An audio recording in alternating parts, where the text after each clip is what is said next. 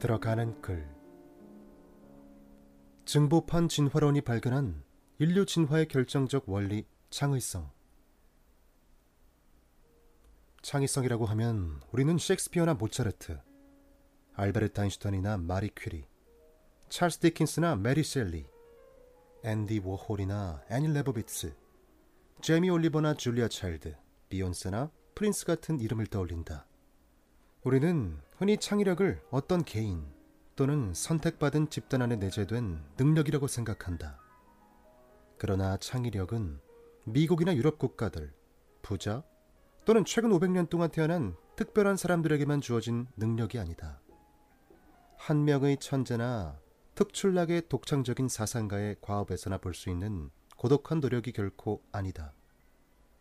창의성은 생각과 경험, 상상력이 서로 맞닿아 연결된 집안 위에서 자라난다. 물리학 실험실이나 예술가의 작업실, 자동차 정비소 수리공의 머릿속에서도, 심지어 쥐꼬리만한 월급으로 월말까지 어떻게 버틸까 궁리하는 회사원의 마음에도 인간의 경험이 있는 곳이라면 어디든 창의성이 존재한다. 우리는 매일 창의력을 발휘한다. 하지만 이 기적과도 같은 능력은 우리 스스로 쌓아 올린 것이 아니다. 작가인 마리아 포포바는 창의력이 우리 머릿속의 자원, 즉 지식과 직관, 정보, 영감과 파편적으로 우리 안에 내재하는 모든 소각의 불에 다가가 그 자원들을 비범하고도 새로운 방식으로 결합시키는 능력입니다. 라고 말한다. 고고학자 이안 허더는 창의력이 물질적 실제와 상상력 사이에 존재하며 정보와 적응, 매개, 해석, 그리고 문제 해결 등 모든 것이 한데 섞여드는 공간이라고 설명하면서 또한 철저히 사회적인 과정이기도 하다고 강조한다. 인류학자 애슐리 몬테규는 인간에게 자신의 구상을 세상에 입히고 나아가 물질적으로도 영향을 줘 생각을 현실로 바꿀 수 있는 근본적인 능력이 있다고 강조했다. 이 책은 이러한 창의력에 대한 견해들과 인간의 진화라는 놀라운 이야기 사이에 명확한 연관성이 존재한다는 사실을 보여준다. 무수한 개인들이 지닌 창의적으로 생각하는 능력이야말로 우리가 하나의 종으로서 성공할 수 있었던 요인이다. 그리고 어떤 식의 창의적 행동이든 처음 형성되는 조건은 협력이다. 시인에게는 영감을 주는 자신만의 뮤즈가 있고, 건축 기사에게는 설계사가, 기사에게는 종자가, 정치인에게는 지지층이 있지만 고작 두세 명이나 서너 명만으로 협력관계가 이루어진 경우는 드물다. 대개 수백 명이나 수천 명이 시간과 공간을 초월하여 협력한 결과로 가장 심오한 창조력 순간들이 탄생하기 때문이다. 무용가이자 안무가이기도 한 트와일라 차프는 우리는 창의력에 시동을 걸기 위해 협력하기도 하고 또 때로는 단순히 작품을 완성하는데 협력에 초점을 맞추기도 해요. 어느 쪽이든 긴밀하게 협력한 사람들은 집단 안에서 가장 재능 있는 개개인이 혼자 힘으로 이룰 수 있는 것보다 더 많은 것을 이뤄내죠. 라고 적었다. 과거를 파헤쳐보고 가장 탁월한 최신의 과학 지식을 들여다보면 창의성이 바로 인간이 어떻게 진화했는지, 현재 인류는 왜 지금과 같은 모습으로 존재하는지를 말해주는 뿌리라는 것을 이해하게 될 것이다. 우리가 성공한 종을 넘어 특별한 종이 될 수 있었던 까닭은 지금 벌어진 일의 영역과 일어날 수 있는 일 영역 사이를 오가는 능력을 갖춘 덕분이었다. 창의적으로 협력하는 인간의 본성은 여러 층위에서 광범위한 차이를 지닌다. 그러나 상상력과 결부하여 목적성을 공유하는 인간 고유의 능력은 인간이 오늘날과 같은 존재에 이르게 된 배경이다. 이렇게 창의력과 협력을 결합시킨 덕분에 우리는 인간종으로 구별이 되었고, 괄호 열고 다른 종들 가운데 이런 결합을 잘 이뤄낸 종은 없었다. 괄호 닫고. 이렇게 창의력과 협력을 결합시킨 덕분에 우리는 인간종으로 구별이 되었고, 우리의 몸과 정신, 그리고 문화는 좋은 쪽으로도 나쁜 쪽으로도 발달할 수 있었다. 사람은 모든 종들 가운데 가장 저열한 종도, 가장 뛰어난 종도 아니다. 자신의 생물학적 특성에 전혀 구애받지 않거나 노예처럼 얽매여 있는 존재도 아니다.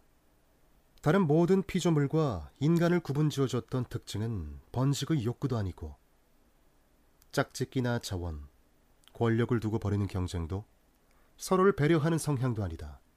사람을 사람으로 구분짓고 하나의 종으로 형성케 한 가장 중요한 동력은 창의성이다. 이것이 바로 인간 진화의 새로운 역사이자 우리의 과거와 현재적 특성을 설명하는 새로운 이야기다.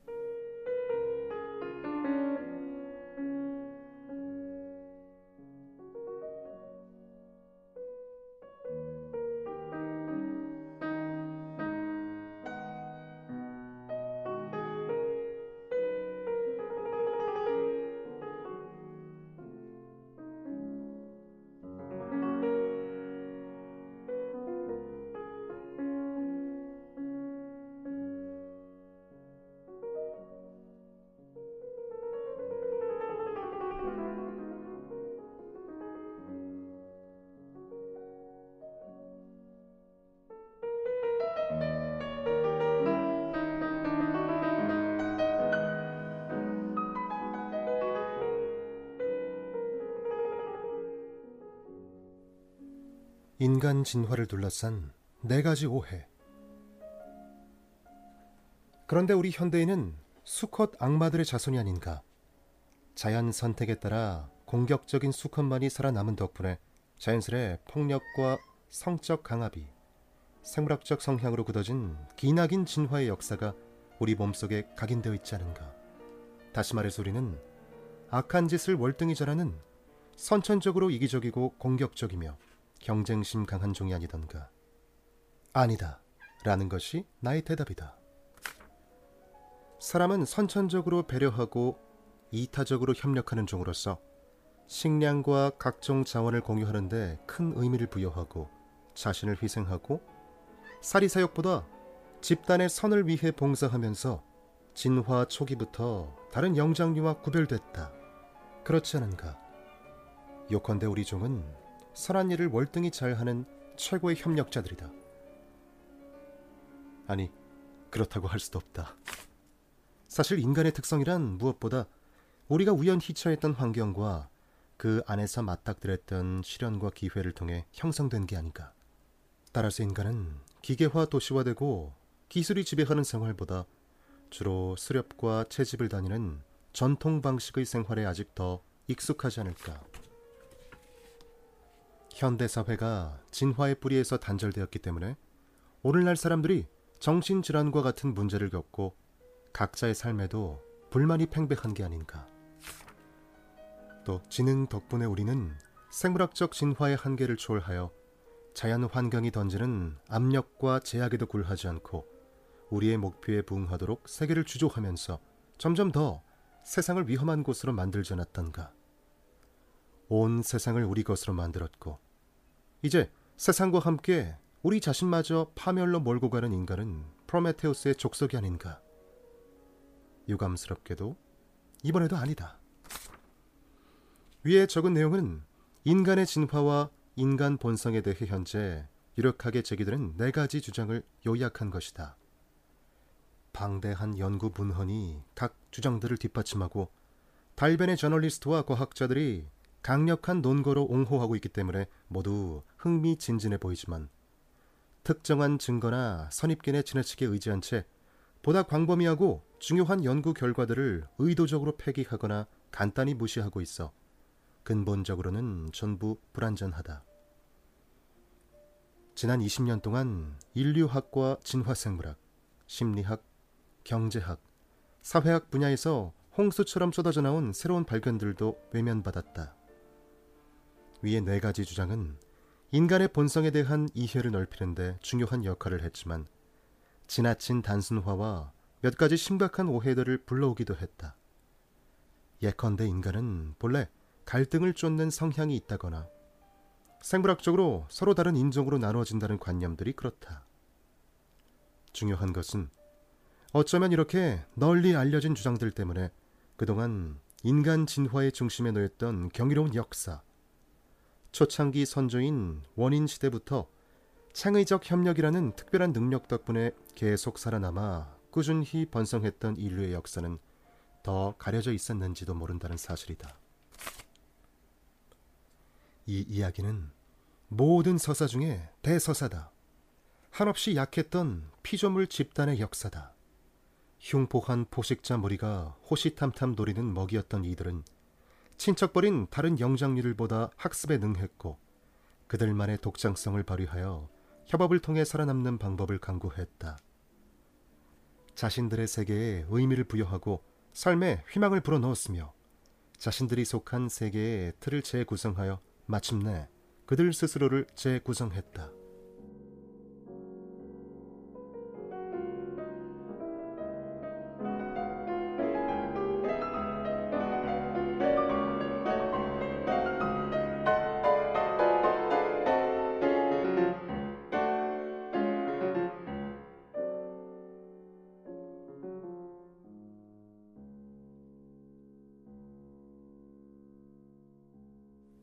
새로운 종합 이론.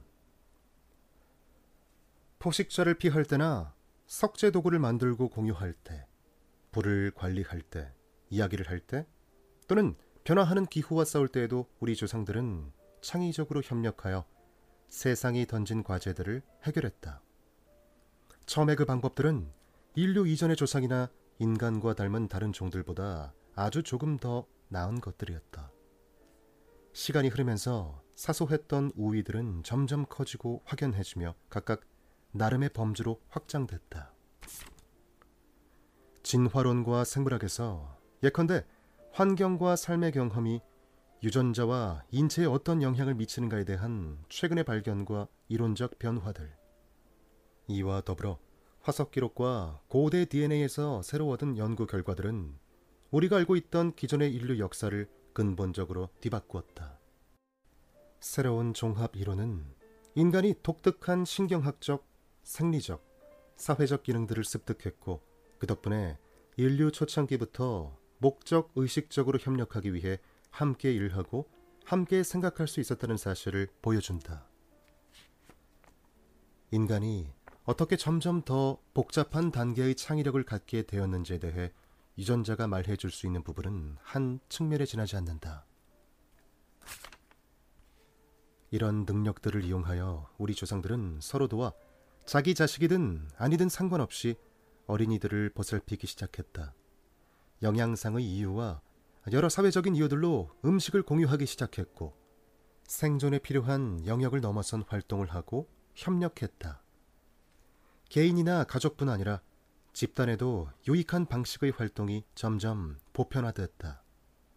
창의적 협력의 기준치라고 할 수 있는 이 능력들, 즉 함께 어울려 생활하며 서로 돕고 보살피는 능력, 점점 더 정교한 기술로 사고하고 의사소통하는 능력을 바탕으로 인간은 대규모 사회와 마침내 국가까지 유지 관리할 기술들을 발명하는 존재로 탈바꿈했다. 협력하는 창의성은 종교와 윤리체계가 발전하고 뛰어난 예술 작품들이 탄생하는 데도 기여했다. 물론 경쟁 능력을 보다 치명적인 수준으로 끌어올리는 비극적 공헌도 있었다. 본질적으로 우리는 똑같은 창의력을 발휘하여 같은 종의 다른 구성원들을 죽음으로 몰아넣고 지구가 완전히 황폐화되기 직전까지 생태계를 훼손했다.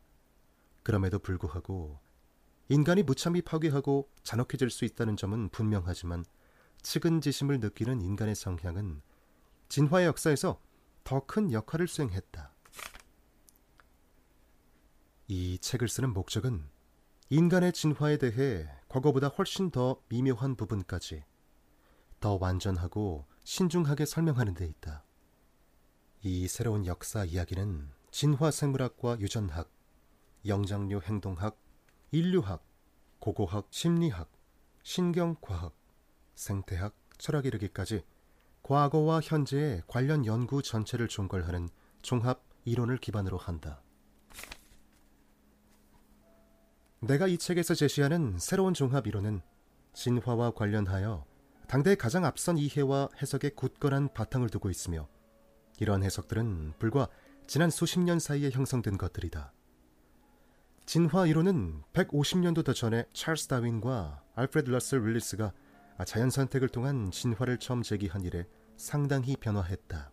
현재 진화 과정을 가장 포괄적으로 이해하는 입장을 Extended Evolutionary Synthesis, 즉 증복한 진화론적 종합 이론이라고 하는데, 이 이론은 단순한 자연 선택을 넘어 각기 다른 다양한 경로들을 중심에 놓고 동식물 등 모든 생물이 진화하는 과정과 이유를 설명한다.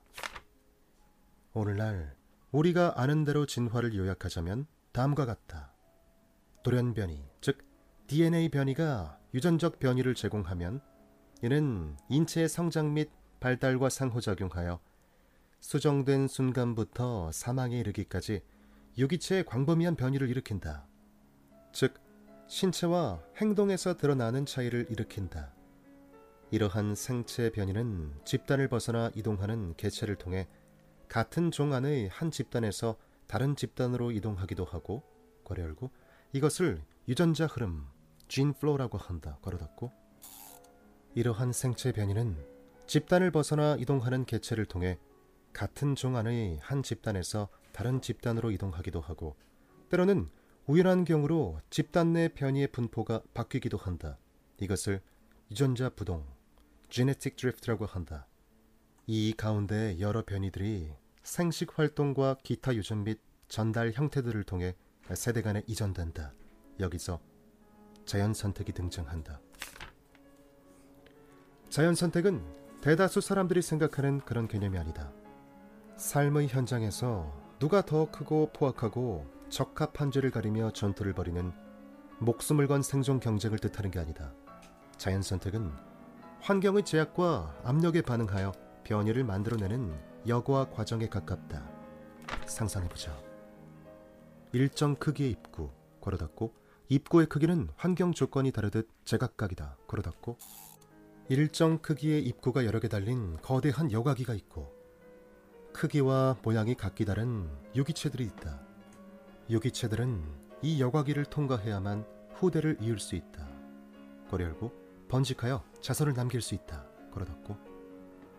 여과기 입구에 딱 맞는 유기체는 번식에 성공하고, 입구와 다르게 생긴 유기체는 번식을 하지 못할 것이다.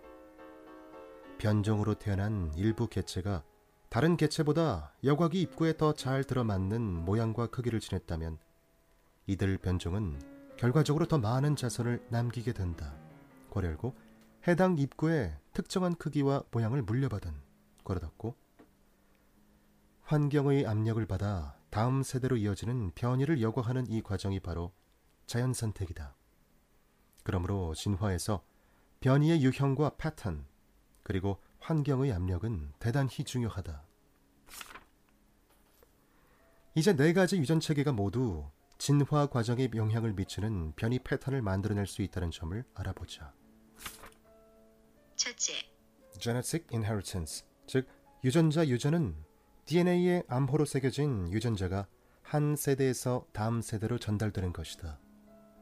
둘째, epigenetic inheritance, 즉 후성 유전은 발달과 관련된 인체 계통에 영향을 미치며 특정한 DNA 기반 없이 세대 간 전달될 수 있다.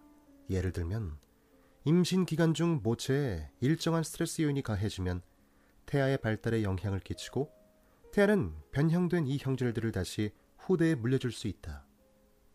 셋째, behavioral inheritance, 즉 행동 유전은 행동 기능과 지식이 한 세대에서 후대로 전달되는 것이고 많은 동물들에게서 흔히 관찰된다.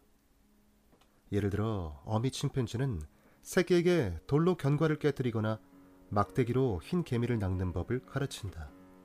넷째, 마지막으로 symbolic inheritance, 즉 상징 유전은 인간에게 고유한 유전으로 생활 방식과 신체 활용 방식에 영향을 미치는 관념, 기호, 지각 등이 전달되는 것이며 어쩌면 세대 간 생물학적 정보가 전달되는데 영향을 미칠 수도 있다.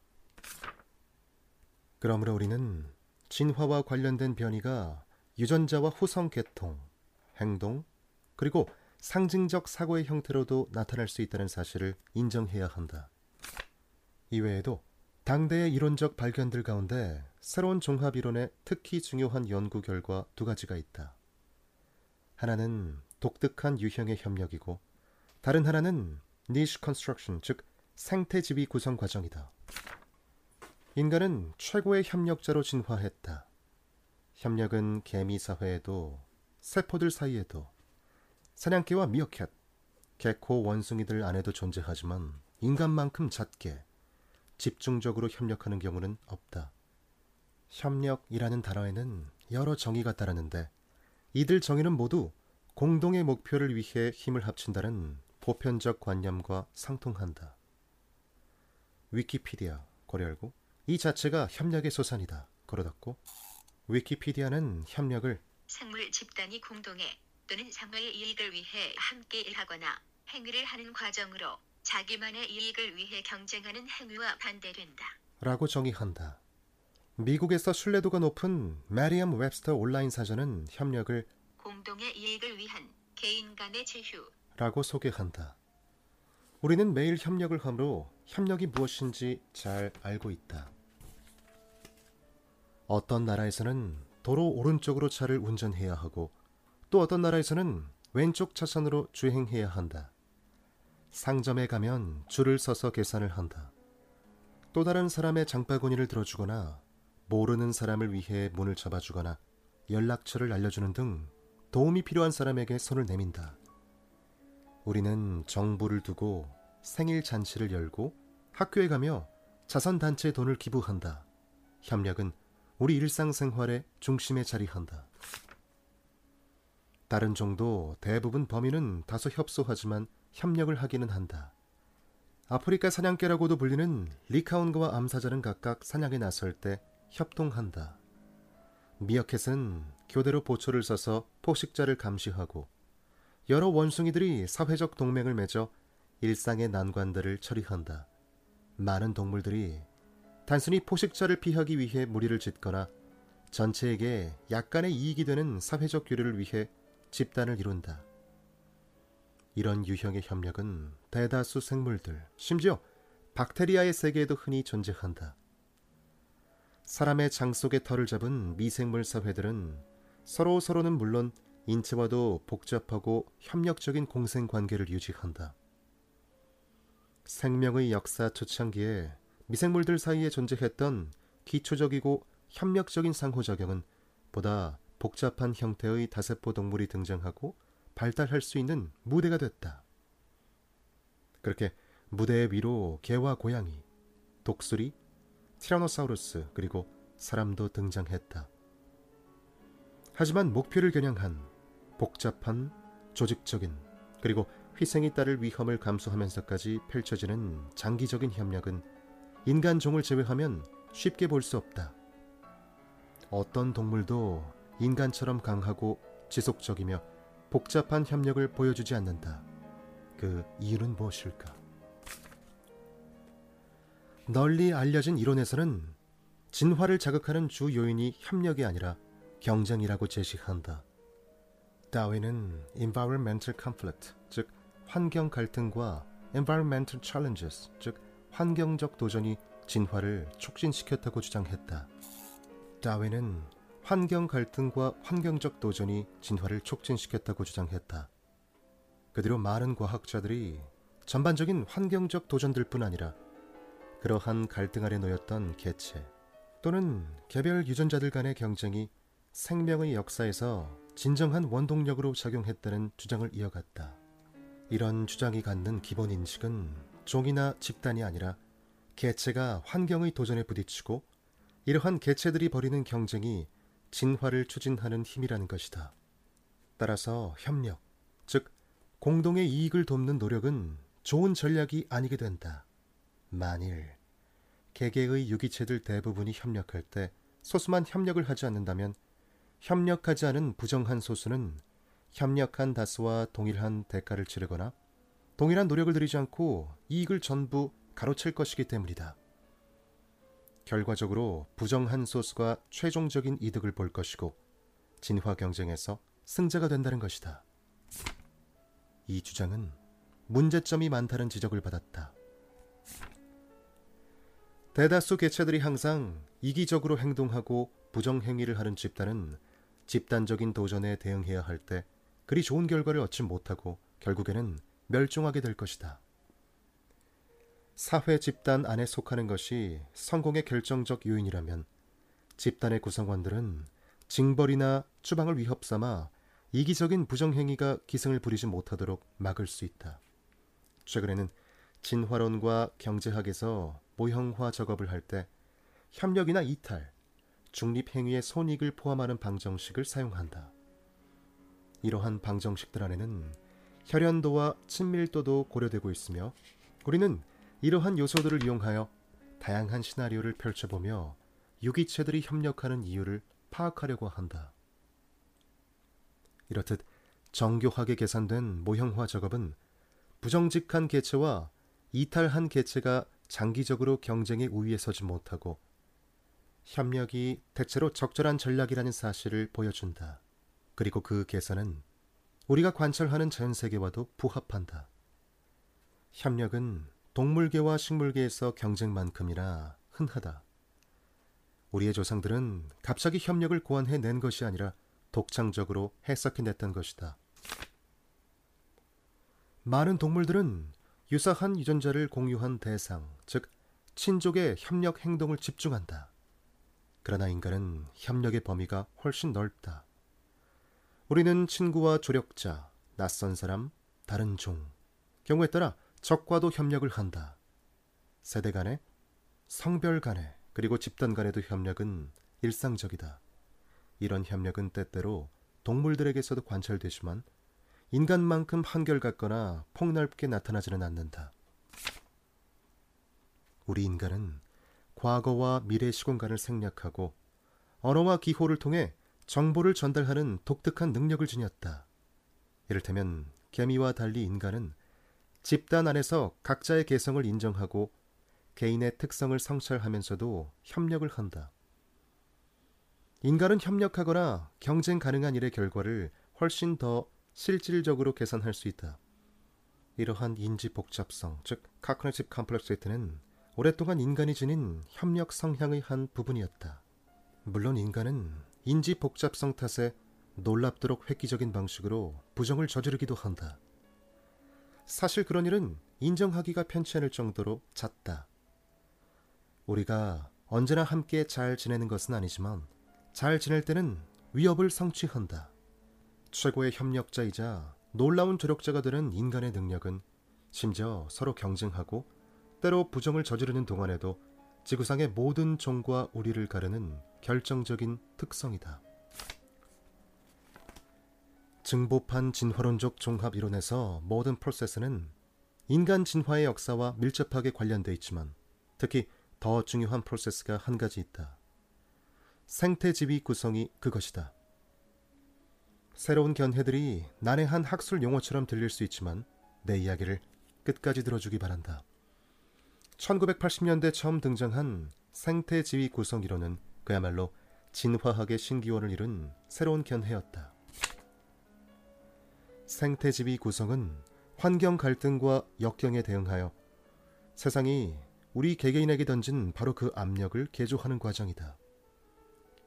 생태지위는 한 유기체가 세상에 존재하는 방식 자체이다. 즉, 그 유기체의 생태이자 행동 양식이며 주변 환경을 구성하는 모든 양상들과 다른 유기체들인 것이다. 한마디로 생태주의란 한 유기체가 속한 생태와 사는 방식이 결합된 영역이다. 많은 유기체가 생태의 지위를 구성한다. 비버는 댐을 만들어 물고기와 가재 등의 어종을 변화시키고 둥지 주변의 수온과 수류를 바꿔 자신들이 대면한 압력의 종류를 바꿔놓는다. 지렁이도 생태주의를 구성한다.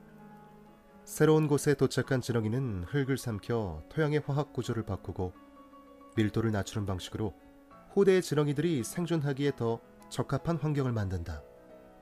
하지만 인간은 생태지위 구성에서 타의 추종을 불허한다. 마을과 도시를 만들고 가축을 키우고 농사를 짓는 등 그 사례를 들어가면 끝이 없다.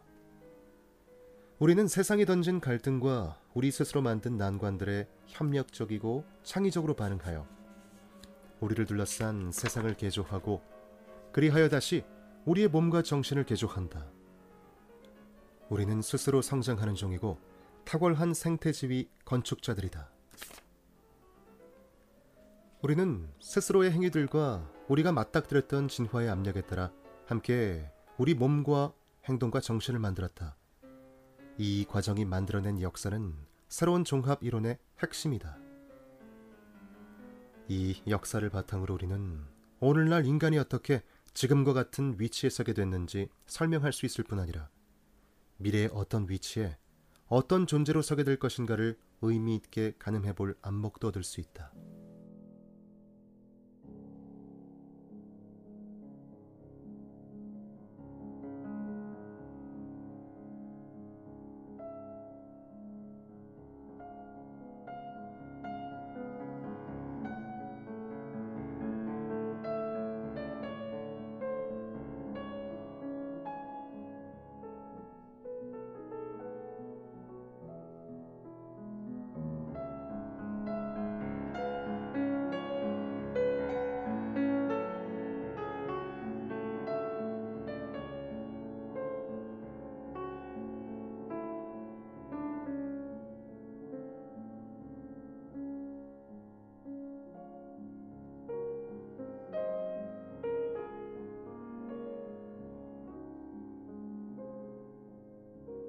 생명의 나무에 열린 인간.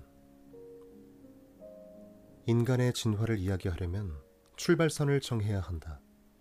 하지만 시공간적으로 하나의 지점을 설정하는 것은 불가능하다. 자연 안에서 인간의 자리가 어디인지 알고 싶다면 먼저 우리가 인간이기 이전에 무엇이었는지를 묻는 편이 아마도 더 좋을 것이다. 진화 생물학자이자 저술가인 스티븐 제이 골드가 열변했듯이 우리는 인간의 진화를 일직선의 도표로 표현한 전형적인 이미지로 이해하는 경우가 허다하다. 왼쪽 끝부터 침팬지와 비슷하게 생긴 생명체가 점점 커지면서 오른쪽 끝에 가서는 완전한 인간의 모습을 하는 도표 말이다. 이 이미지는 과학적으로 틀렸을 뿐만 아니라 그 안에는 어떠한 흥미로운 이야기도 들어있지 않다. 인간을 설명하는 진짜 진화의 도표는 거대하고 우거진 나무로 풀이될 수 있다. 이 도표에서 인간은 영장류라는 작은 가지에 달린 더 작은 곁가지로, 영장류는 포유류라는 상위 집단에서 뻗어나온 작은 나뭇가지로, 포유류 역시 척추동물이라는 상위 집단에 달린 작은 가지로 표현된다. 척추동물은 동물이라는 거대한 집단에서 자라난 하나의 작은 가지에 불과하고, 동물도 지구 위에 자라난 생명의 나무에서 하나의 가지에 지나지 않는다. 여기서는 모든 생명체가 하나의 계통에서 갈라져 나왔다는 사실과 중심가지나 옆가지를 공유하는 생명체는 그 중에서도 더 가까운 동족이라는 사실을 알 수 있다. 인간의 DNA는 샤르네이 포도와 24%가 같고 꿀벌과는 44% 동일하며 개와는 84%, 모든 영장류와는 90% 이상이 같다. 인간과 가장 가까운 친척인 침팬지와는 DNA를 96% 이상 공유한다. 인간 진화를 오도하는 직선 도표가 시사하는 바와 달리 침팬지 또는 침팬지와 유사한 생명체는 인간의 조상이 아니다. 인간과 침팬지는 하나의 과, 즉 패밀리, 괄호 열고 허미노이드 과 또는 유인원이라고 한다, 괄호 닫고. 인간 진화를 오도하는 직선 도표가 시사하는 바와 달리 침팬지는 인간의 조상이 아니다. 인간과 침팬지는 하나의 과에서 갈라진 두 곁가지다. 하지만 두 종족은 최소한 700만 년에서 1000만 년 동안 서로 독립적으로 진화했다, 괄호 열고. 인간이 속한 종족은 허미닌, 침팬지가 속한 종족은 파닌 또는 파닌이라고 한다, 괄호 닫고. 인간이 역사와 생물학적 특성이라는 측면에서 침팬지를 비롯한 모든 영장류와 놀랄 만큼 많은 공유 집안을 갖는 것은 사실이다. 그러나 진화는 연속성과 더불어 단절점을 창출한다. 무엇이 인간을 독특한 존재로 만드는지 이해하기 위해서는 우리가 다른 영장류와 공유하는 지점이 무엇인지도 알아야 하지만 우리가 그들에게서 왜, 어떻게 갈라져 나왔는지를 아는 쪽이 훨씬 더 중요하다. 그러므로 진화를 폄하했던 초기의 숱한 비방자들이 차마 동의하지 못할 만큼 우리가 다른 영장류와 공유하는 부분이 많다고는 하지만 차이점은 유사성보다 하나의 종으로서 우리가 어떤 존재인지 더 많은 것을 설명해준다. 우리는 영장류로서의 인간에 대해 아는 것들, 그리고 대략 700만 년의 역사를 지닌 호미닌 종족에 대해 아는 것들에서부터 시작할 것이다. 그런 다음 새로운 종합 이론이 발견한 사실들을 더 깊이 파고 들어가 인간이 유일한 창의적 종으로 우뚝 설 수 있었던 과정을 면밀히 짚어볼 것이다. 인간이 간직한 비밀은 이 창의의 불꽃이 오늘도 계속해서 우리를 개조할 수 있다는 사실에 있다.